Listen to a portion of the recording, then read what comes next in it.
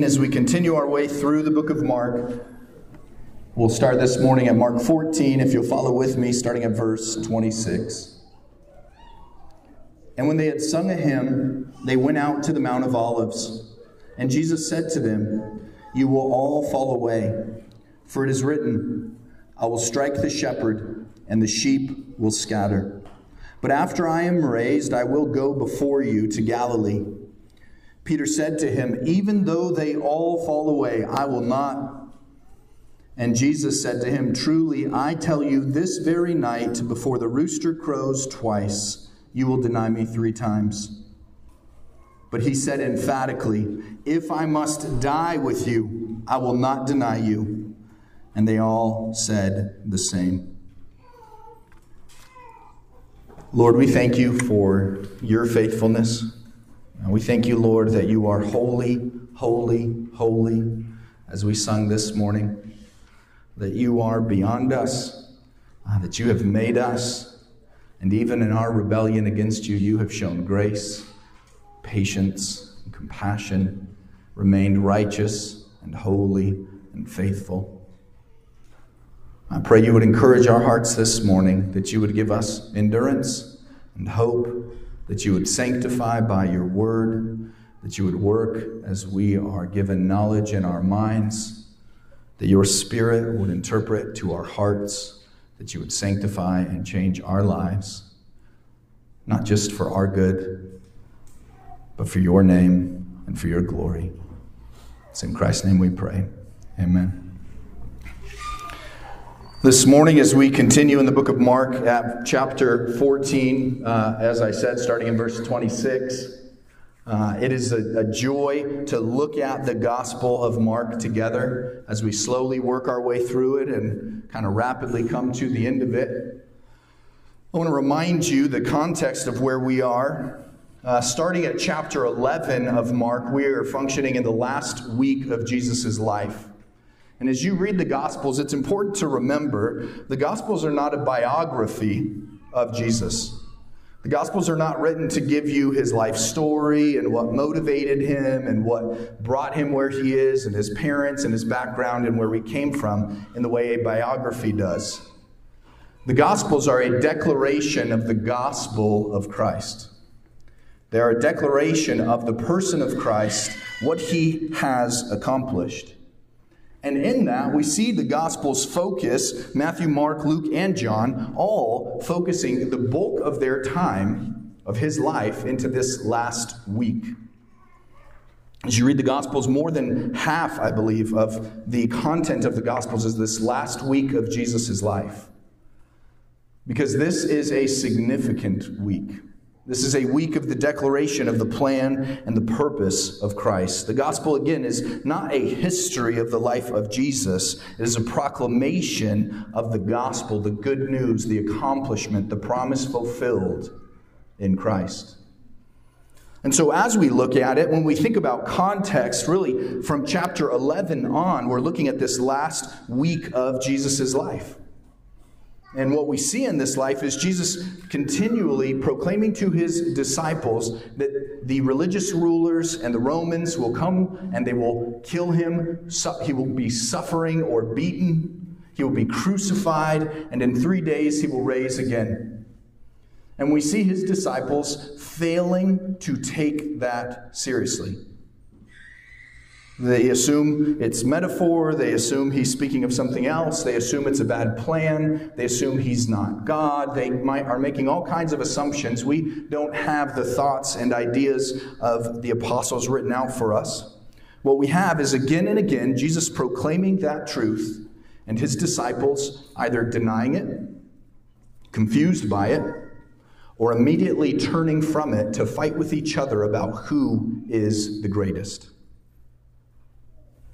And in this last week of Jesus' life, there is much affliction going on in his life. As we sung this morning and read this morning about our affliction and that God would use that for us, I think often we don't consider the fact that affliction, persecution, difficulty in life is a time to lean into Christ. You could say to find encouragement in Christ, to find comfort in Christ, to find the love of Christ, to participate in the Spirit of Christ. Meaning to lean into that difficulty or that frustration or that adversity or that consequence of sin and trust that Christ is faithful. He's your Savior. Not to live in sin. I think what's common for us under affliction and difficulty is to resort to what we know outside of Christ, and that is sin. Sin is not your Savior. Do not believe the lies of sin, because sin will do two things to you. You will be deceived in two ways. You will lean into affliction and saying, vengeance is mine, rather than vengeance is God's. You will say, wrath will satisfy me. Anger will accomplish what I want. Immorality will give me the pleasure that I need. Gossip will free me from the spirit that I feel. Drunkenness will deliver me from the pressure around me. And then, after you have been deceived once, the later deception is now, Christ can't save you. What kind of sinner are you? That would get drunk in your troubles, that would commit immorality, that would gossip, that would slander, that would live in anger and frustration, that would be malicious and deceitful. Sin is not your Savior. Sin is our life before Christ. Christ is our Savior. Christ, and because of Christ, you have, again, comfort, love, encouragement, hope, participation to meet adversity, to meet difficulty, to meet temptation, to meet the consequences of sin in this life, and say, Christ has saved me. I can turn from that. I can live faithful. I can share with the saints the mind of Christ that says God's will is better than my desires.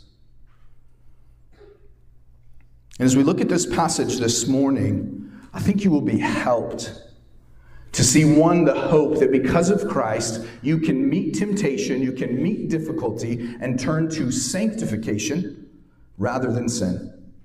Because of Christ, when there's adversity in your life, when there's failure in your life, when there's persecution in your life, you can choose in Christ, not in your own will, in Christ, to be sanctified rather than to sin. Or as James says it, to bear under the weight of trials, that the man of God may be matured. But at times, like Peter in our passage this morning, rather than to lean what you know is true in Christ, you will lean into what you know from your previous life, and you will choose to ignore the words of Christ and to live in sin. And you find yourself there this morning, I want to remind you the lies of sin is that then you could not be saved by Christ. But the righteousness of Christ is on display in these Gospels. That He, through adversity and affliction, did not give in to sin. He remained faithful and righteous. Just consider, what would you do before men who you knew were planning to murder you?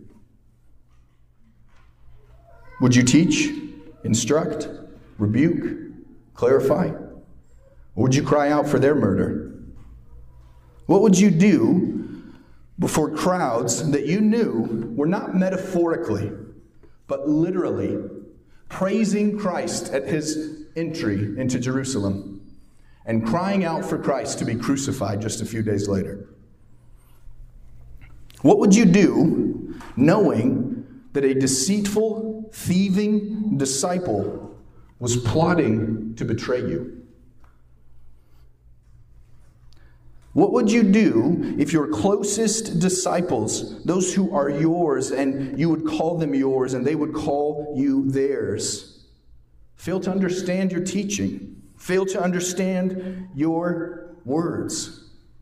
and proclaim devotion, but are often confused and fervent in emotion, but all about to flee from you. What do you do when you're called to live in love for others that you know are sinful? That when they act in sin against you or against others, what is your response? Maybe, sometimes, you respond in the Spirit. You respond in the hope of Christ.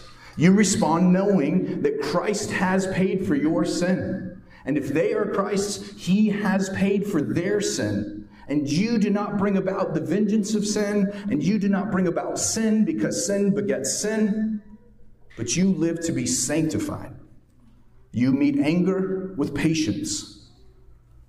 You meet immorality with clarity and love and calls to repentance. You meet gossip with turning the other cheek. You meet your drunken, vulgar neighbor with love and truth in Christ, praying for his salvation. You meet your coworker who is sexually immoral and lost in the thoughts of the world with the truth and kindness and affection, recognizing man is identified by their creation as God's image, not by what they claim as their identity. How can you love children when they're disobedient in sin? How can you love your spouse when they fail to meet the commandments of their role, not just your expectation, but the commandments of God? How can you love other church members when they act in sin or offend you? Our first response is we can't. We just depend on Christ. We're going to act in sin. And yes, sometimes we might choose the flesh. But in Christ we have hope that He has freed us from the penalty and the power of sin. And though the presence of sin remains, we can have endurance. He also comforts us of when you look at your life and you know you have not. You have failed to. As John says, when we are unfaithful, He remains faithful. I don't have a solution of how you can stop sinning completely and just live in holiness.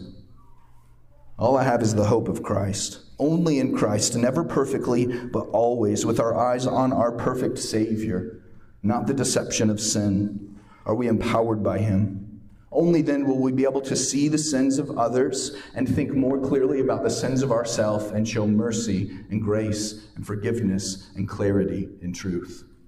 Only then can we live not only in repentance but in reconciliation because of the hope of Christ, that He in perfect righteousness has paid the penalty of sin.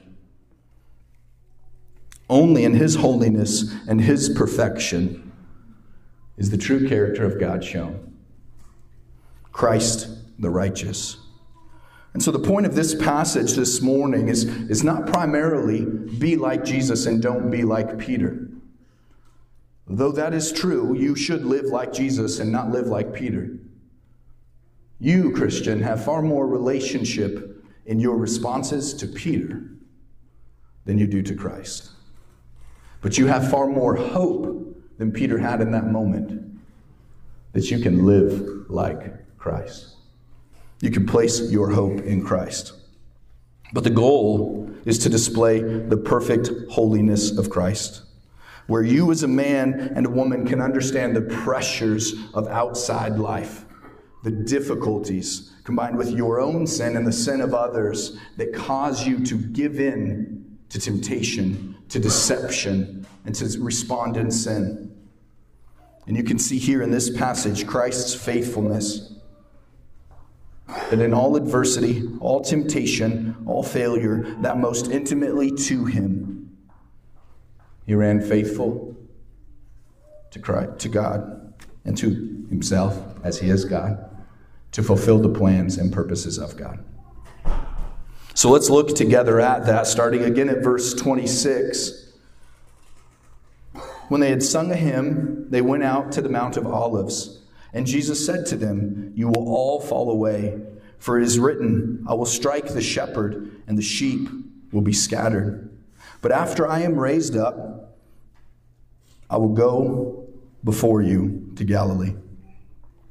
What do we see here? We see three things. If you look at your handout or look at the verses, in verse 27, we see the sad truth of the coming events. After they have sung a song, probably Psalm 118, which interestingly enough proclaims the goodness of God, that his love endures forever, that he is faithful.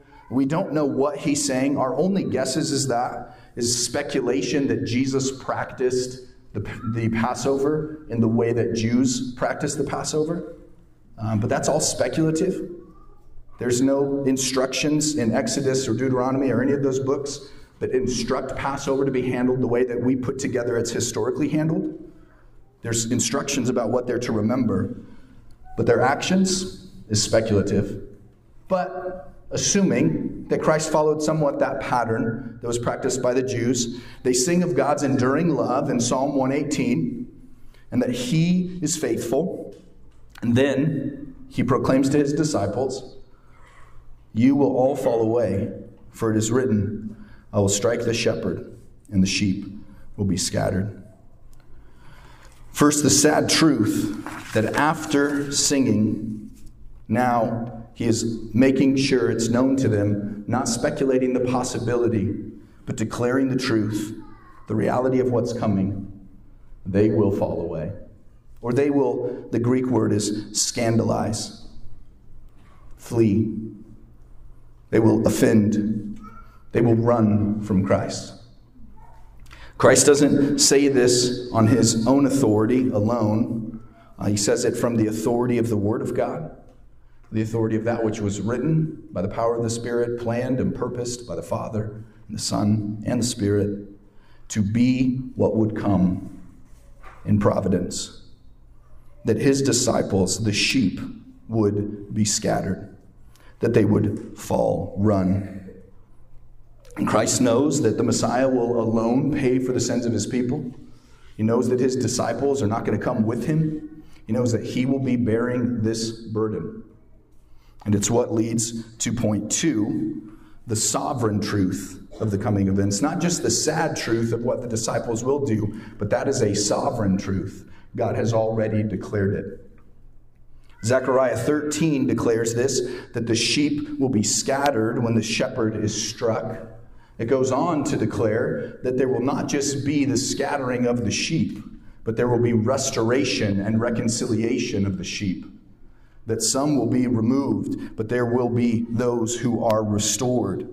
The disciples aren't considering the context of where Jesus is quoting, but I think it's important for us to see Christ, who is the living Word of God, when he is seeking to make known to his disciples what is true.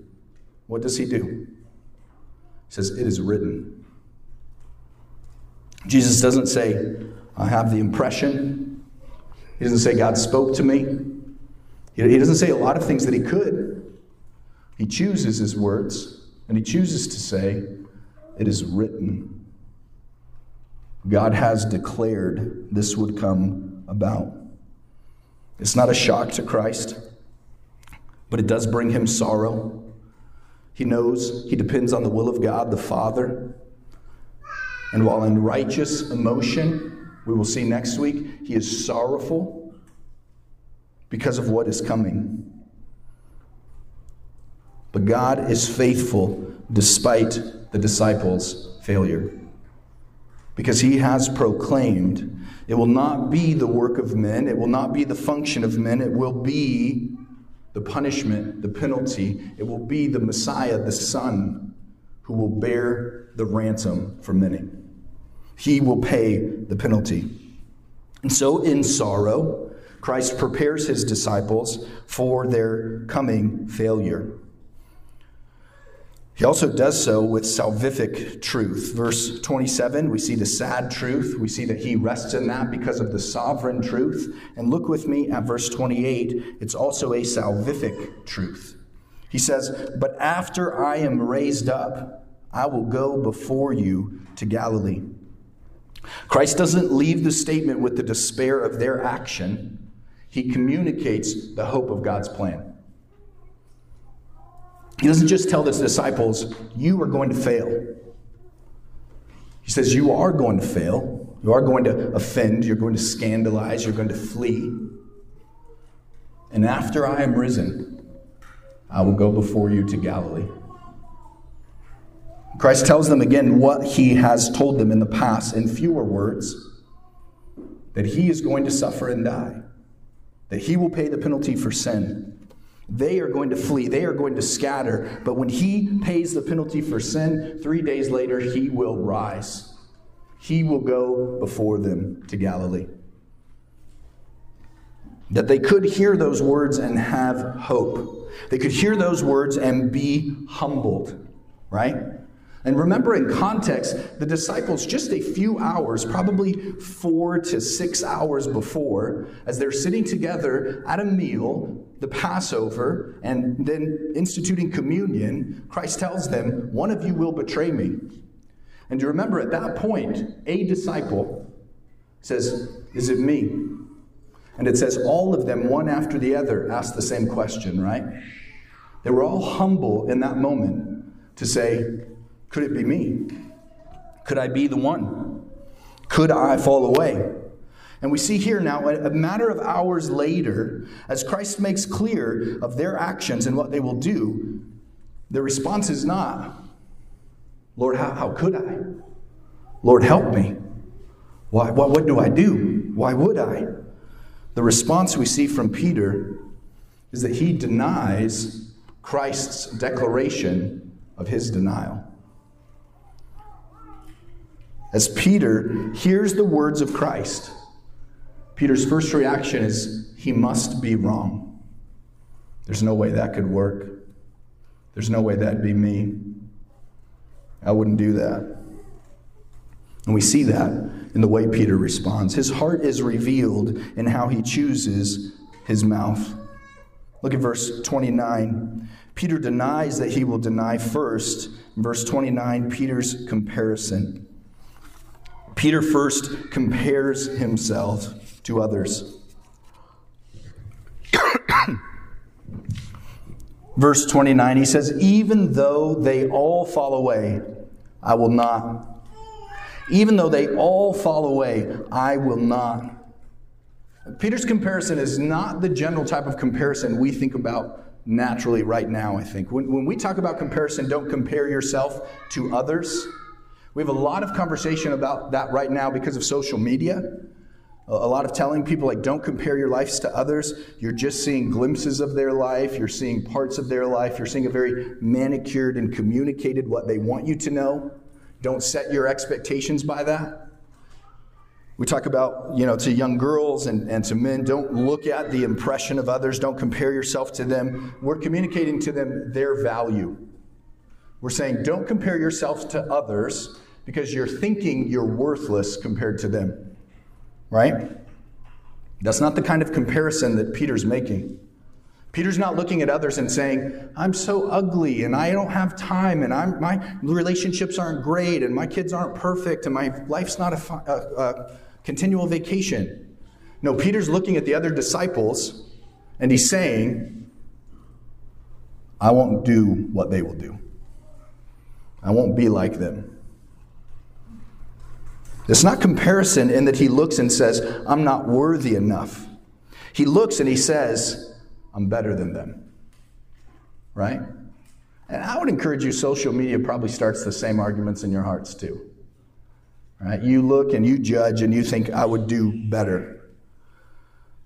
That heart is revealed by Peter. It's declared by Christ in the parable of the Pharisee and the publican, or the Pharisee and the tax collector. Jesus tells a parable to display to people their unrighteousness. He says in Luke 18, starting at verse 11, the Pharisee, standing by himself, prayed thus, God, I thank you that I am not like other men, extortioners, unjust, adulterers, or even like this tax collector. I fast twice a week. I give tithes of all that I get.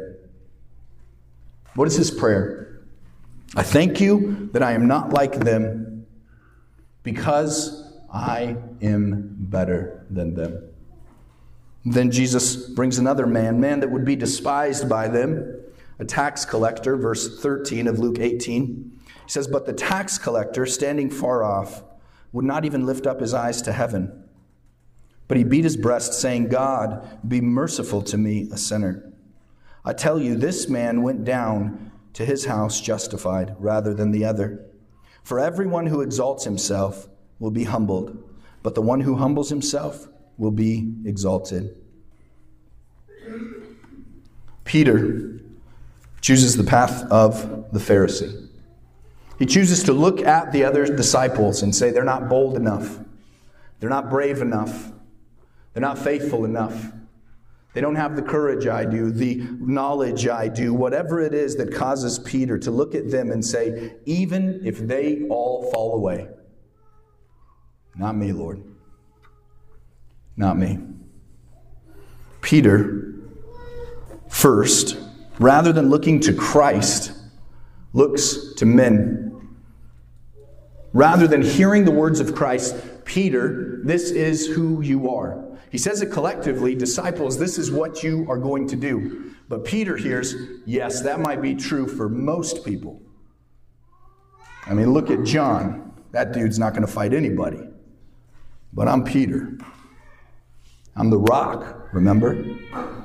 Interesting, as you look at the other Gospels, when Jesus responds to him, he doesn't call him Peter, he calls him Simon. But here, as Jesus answers him, and he says, "And Jesus said to him, 'Truly, I tell you, this very night, before the rooster crows twice, you will deny me 3 times. Peter makes the comparison. Christ in providence, and here prophetically in proclamation, prepares for Peter an opportunity, an affliction, in where he will be sanctified. He will know the man he is. If you're not familiar, we will get there, and you can read in the Gospels, Peter will not only deny Christ 3 times, but he will deny Christ to a little girl who says, "Aren't you one of them?" She lumps him back to the very disciples he was willing to compare himself to and say, they might, but I won't. And she says, "Aren't you just one of them?" Peter will be humbled. John tells us Peter is also restored in a very gracious way that I'm not preaching on this morning, but I would encourage you to look in how Peter is restored and the times and the words God chooses for Christ to say to him in his restoration. But here, Peter fails. Peter, without eyes on Christ, with his eyes on the other disciples, compares his endurance, his faithfulness, what he will do, what he will accomplish, like the Pharisee. He says, if others aren't even doing what I do, of course I'm fine. Of course I won't. First, Peter compares. Then Peter denies knowledge. He has zeal, but he has zeal without knowledge. Rather than compare, Peter moves to denying what Christ has said with fervency. Christ comes and says, "And Jesus said to him, 'Truly, I tell you, this very night, before the rooster crows twice, you, Peter,'" not all of you, "you, Peter, you will deny me 3 times. But Peter says emphatically, he doesn't just passively say it. He doesn't mutter under his breath, not me. No, Peter says with emotion and desire and clarity, "If I must die with you, I will not deny you." Peter has a zeal.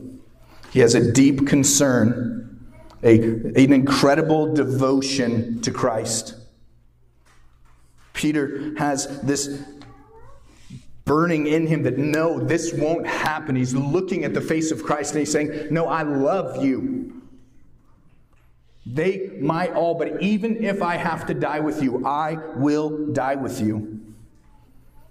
But it's a zeal that is refusing to rest under the knowledge of God. It is a passion that is denying the passion of Christ. that is the true payment that will give Peter boldness and courage and freedom from the power and the penalty of sin. Peter's zeal is misplaced. He has a zeal, but he has a zeal that is not according to knowledge. He has a zeal with an eye on himself. He has a zeal on what he will do and he will accomplish. It's a similar zeal that Paul speaks of as the problem with the religious, but those who will not bow to Christ. Romans 10, as he speaks of the current state of the Jews, he says in verse 2, "For I bear them witness that they have a zeal for God, but not according to knowledge. For being ignorant of the righteousness of God and seeking to establish their own, they did not submit to God's righteousness. For Christ is the end of the law for righteousness to everyone who believes." What does Paul say of their zeal? They have a zeal, they have a desire, they have passion, they have fervor. What they lack is knowledge. Their zeal is not according to knowledge. Well, what does he mean? Does he mean they just need to be more educated? Does he mean they just need more information? Well, yes, but they need specific information. Romans 10, chapter 10, verse 3, "For being ignorant of the righteousness of God and seeking to establish their own, they did not submit to God's righteousness." They knew the requirements of God. They knew the commands of God. They knew what God demanded. They knew what he had said would be done. And they in zeal assumed we can do it. They did not have a knowledge of the righteousness of God, though he was clear with them that his holiness was beyond their holiness. That as we look in the book of Joshua, and it says, "As for me and my house, I will serve the Lord." And all the people say with him, "Yes, we are making that choice." And Joshua says to them, "You cannot. The moon and the stars will stand against you, because you cannot." Not without the Messiah, not without the hope of God, not without his righteousness. Peter has a zeal. He has a passion. He speaks boldly. He speaks clearly. And he speaks foolishly, because he ignores what God has clearly said. His zeal, his passion will not save him. It is a zeal that is ignorant to the righteousness of Christ. A zeal that is looking to establish by his own thoughts, his own ideas, his own history, his own past, his own information, what will be right. When Jesus has declared right before him, "No, Peter, not just them, you." But Peter, in passion and zeal, without knowledge, misplaces his passion and zeal. Peter's zeal is better than what is real in him. He's more passionate about what he believes in that moment to be true than he is to have the clarity to listen to what Christ has said is true. Peter could have revealed a different heart, right? Peter reveals a heart of pride. Peter reveals a heart that looks at others and says, "You can't do this, but I can." Peter could have shown a different kind of zeal, ignoring Christ. When Christ says, "You will fail, Peter," Peter could have said, "You know what? You're right. We can do this together, disciples. We can take this on. We're strong enough. Yes, alone, we're nothing. But in community and together, we can move forward. Stand together, united, and we will accomplish." Peter, again, would have ignored the statements of Christ. He would have denied who Christ said he is, and instead leaned on himself and others. Peter chooses to act without knowledge. And the Proverbs are clear to us. Desire without knowledge is not good, and whoever makes haste with his feet misses his way. To have a desire, to have life, to have wants, to have things you're going after without knowledge from God is not good. And you will make quick decisions, and you will move yourself in directions that are foolish. You will miss the way. Peter could have considered Proverb 29, do you see a man who's hasty in his words? There's more hope for a fool than him. Peter could have considered the Proverbs that would say it is better to listen, to hear. He could have listened to again and again the Proverbs, not that declare knowledge puffs up, but knowledge is from God. To hear, to learn, to know, to gain wisdom, to gain understanding, to hear what God has said and be changed. And Peter, instead, is zealous without knowledge. Peter's zeal is not lost on the other disciples. Notice at the end of the passage, verse 31, but he said emphatically, if I must die with you, I will not deny you. And they all said the same. The disciples joined Peter's zeal and his example without knowledge. They declare with him. Peter in pride, and we know from the other Gospels, under the persecution of Satan, under the pressures of the world and his own desires, chooses sinful action. He chooses to deny the word of God before him, to deny what God has declared in the Old Testament, to deny the words of the living Messiah before him, to correct the Messiah that he knew better again in his life. And he does so not passively. He does so in leadership. Throughout the Gospels, we see Peter is a man who leads. We see it continue into the book of Acts. Peter leads. He leads with his words. He leads with his actions. And often his words will contradict his actions. Peter speaks better than he knows and better than he does. And I think it's encouraging because we could have expectation for Peter's perfection here. Right? You could read this and just go, Peter, didn't you hear Jake's sermon? How dumb are you? Why would you compare yourself to the other disciples? Like, don't we know better than to live in comparison? Peter, you heard not only once, but twice, and then directly to you the command that this is who you are without Christ. This is what will happen. How could you, Peter?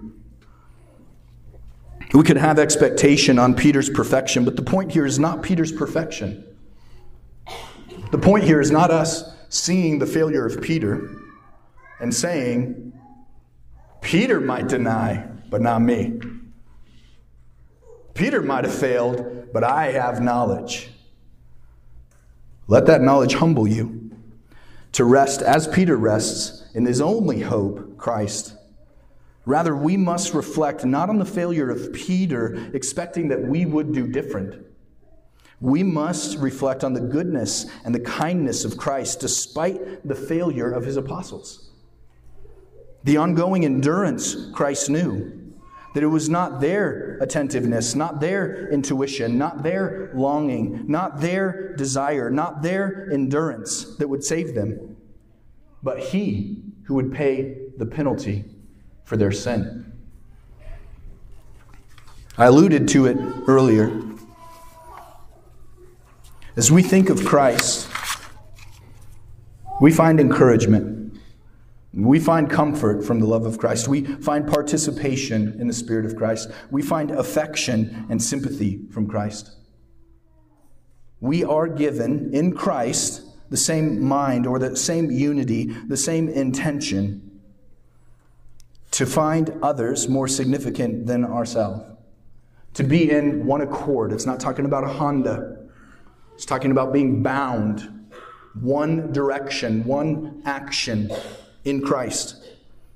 We have participation with him. We can have the encouragement of him that he is faithful. Because He is faithful. That encouragement to us that we can look at Peter and see, even if I have failed, even when I fail, even if others are failing me, when I have lived in sin, when I can't find the strength to go on, I do not have to look and compare others.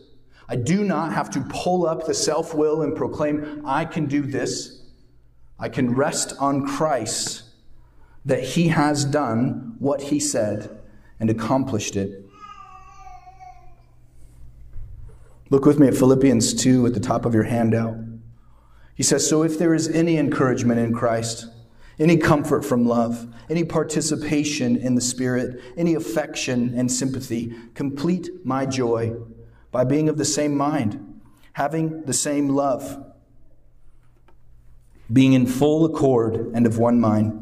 Do nothing from selfish ambition or conceit, but in humility count others more significant than yourself. Let each of you look not only to his own interests, but also to the interests of others, and have this mind among yourselves, which is yours in Christ Jesus, who, though he was in the form of God, did not count equality with God a thing to be grasped. But he emptied himself by taking the form of a servant, and being born in the likeness of men, and being found in human form, he humbled himself by becoming obedient to the point of death, even death on a cross. Therefore, God has highly exalted him and bestowed on him the name that is above every name, so that at the name of Jesus every knee should bow in heaven and on earth and under the earth, and every tongue confess that Jesus Christ is Lord, to the glory of God the Father. Jesus, under all of the affliction, under all of the persecution, under all of the unfaithfulness of others, remained faithful. He put others before himself. He, being God, did not come and destroy the Pharisees. He did not damn and declare all men dead. He came in grace, in mercy. He humbled himself, not coming in the wrath of God, but coming in the form of man to pay the penalty of man's sin. And being found in human form, he was completely obedient, completely righteous, completely faithful. Not just as long as he could bear it until someone else's sin was too much for him. Not just occasionally when he was thinking in the Spirit and not in the flesh. Not just sometimes, always. Perfectly in righteousness, to the point of not that it hurt so bad, not to the point of just that, as we will look next week, he is in frustration and sorrow because he knows what is coming. And what does he commit himself to? He does not give in to temptation. He says, not what I want, but what you want, your will. He faithfully lived for the glory of God in perfect righteousness as a man, because you could not. And in grace and love, rather than condemn you, he has called you and he has saved you. And it is why we don't look to raise our name. We don't look to exalt ourselves. We don't compare ourselves to those around us. We don't tell ourselves, I would do this even if it cost my life, knowing that any hope we have of doing anything for Christ that would cost us our life is because he gave his life for us. Because our hope is fully rested in him. The moral of the story is not, be a Jesus, not a Peter. It's you are Peter. Put your hope in Christ. Rest in him. He is faithful in a way you could not be. And he has been faithful as he promised that he will sanctify his people for his own possession, that you will live righteously in a way you could not. Not by your willpower, not because you're better than others, and not because you're better together, because Christ is better, because Christ is faithful. I want to encourage you this week to look at the application and seek to read these passages and apply where you need to in what you've seen of Christ. Consider the sovereign salvation of Christ and the great blessing it is for you. What is true of you? What is true of you know because of salvation? That's confusing. What is true of you that you know because of salvation with Christ has accomplished? You can correct that for me. And what was true of you because of sin in the world? And those passages will help you to see that. Consider how, like Peter, you might be quick to compare yourself to others and to lose sight of Christ. Well, look at those passages that would compel you not to live like the Pharisee, but to humble yourself like the publican, to live as one who uses their faithfulness from Christ for the good of others and to restore others and to care for them. And Galatians will warn you, not so your eyes would be on yourself. You stand before God. And Philippians 2, which we looked at this morning. And then, like Peter, consider the necessity of humility in your leadership. I am often concerned, and you probably hear me pray it on Sundays, that my passion about preaching and about Christ and what He's accomplished does not accomplish the work of Christ. It might be true in me. It might be genuine. But my passion is not what drives us. It is the Spirit of God. And many of you lead. You might not preach on Sunday as I am, but like me, you lead families, you lead others, you lead coworkers. And in your leadership, you must consider you are dependent upon Christ, not your passion, not your zeal, not your ability to rally and to get others to follow you. We've seen two examples of that in the last couple weeks. Judas and him rallying the disciples to turn against Christ when Mary is giving the oil. And here, Peter, who's not the betrayer, but is one who has betrayed, rallying the disciples that they have it within themselves to be faithful. And in both scenarios, all it takes is one man raising his voice in a way that others will follow. And they do follow. Leadership is a responsibility, not a right. Men, as you lead your family, choose your words carefully. Ladies, as you lead your children and other women, choose your words carefully. Depend upon Christ. Trust in His faithfulness. Speak from what you know is true with zeal. But don't just speak from zeal. Speak from knowledge. I went a little further in that one because that's been a big application for me just the last decade or so. But let me pray, and I will leave you with these passages to review and to consider, to think about this week together and alone.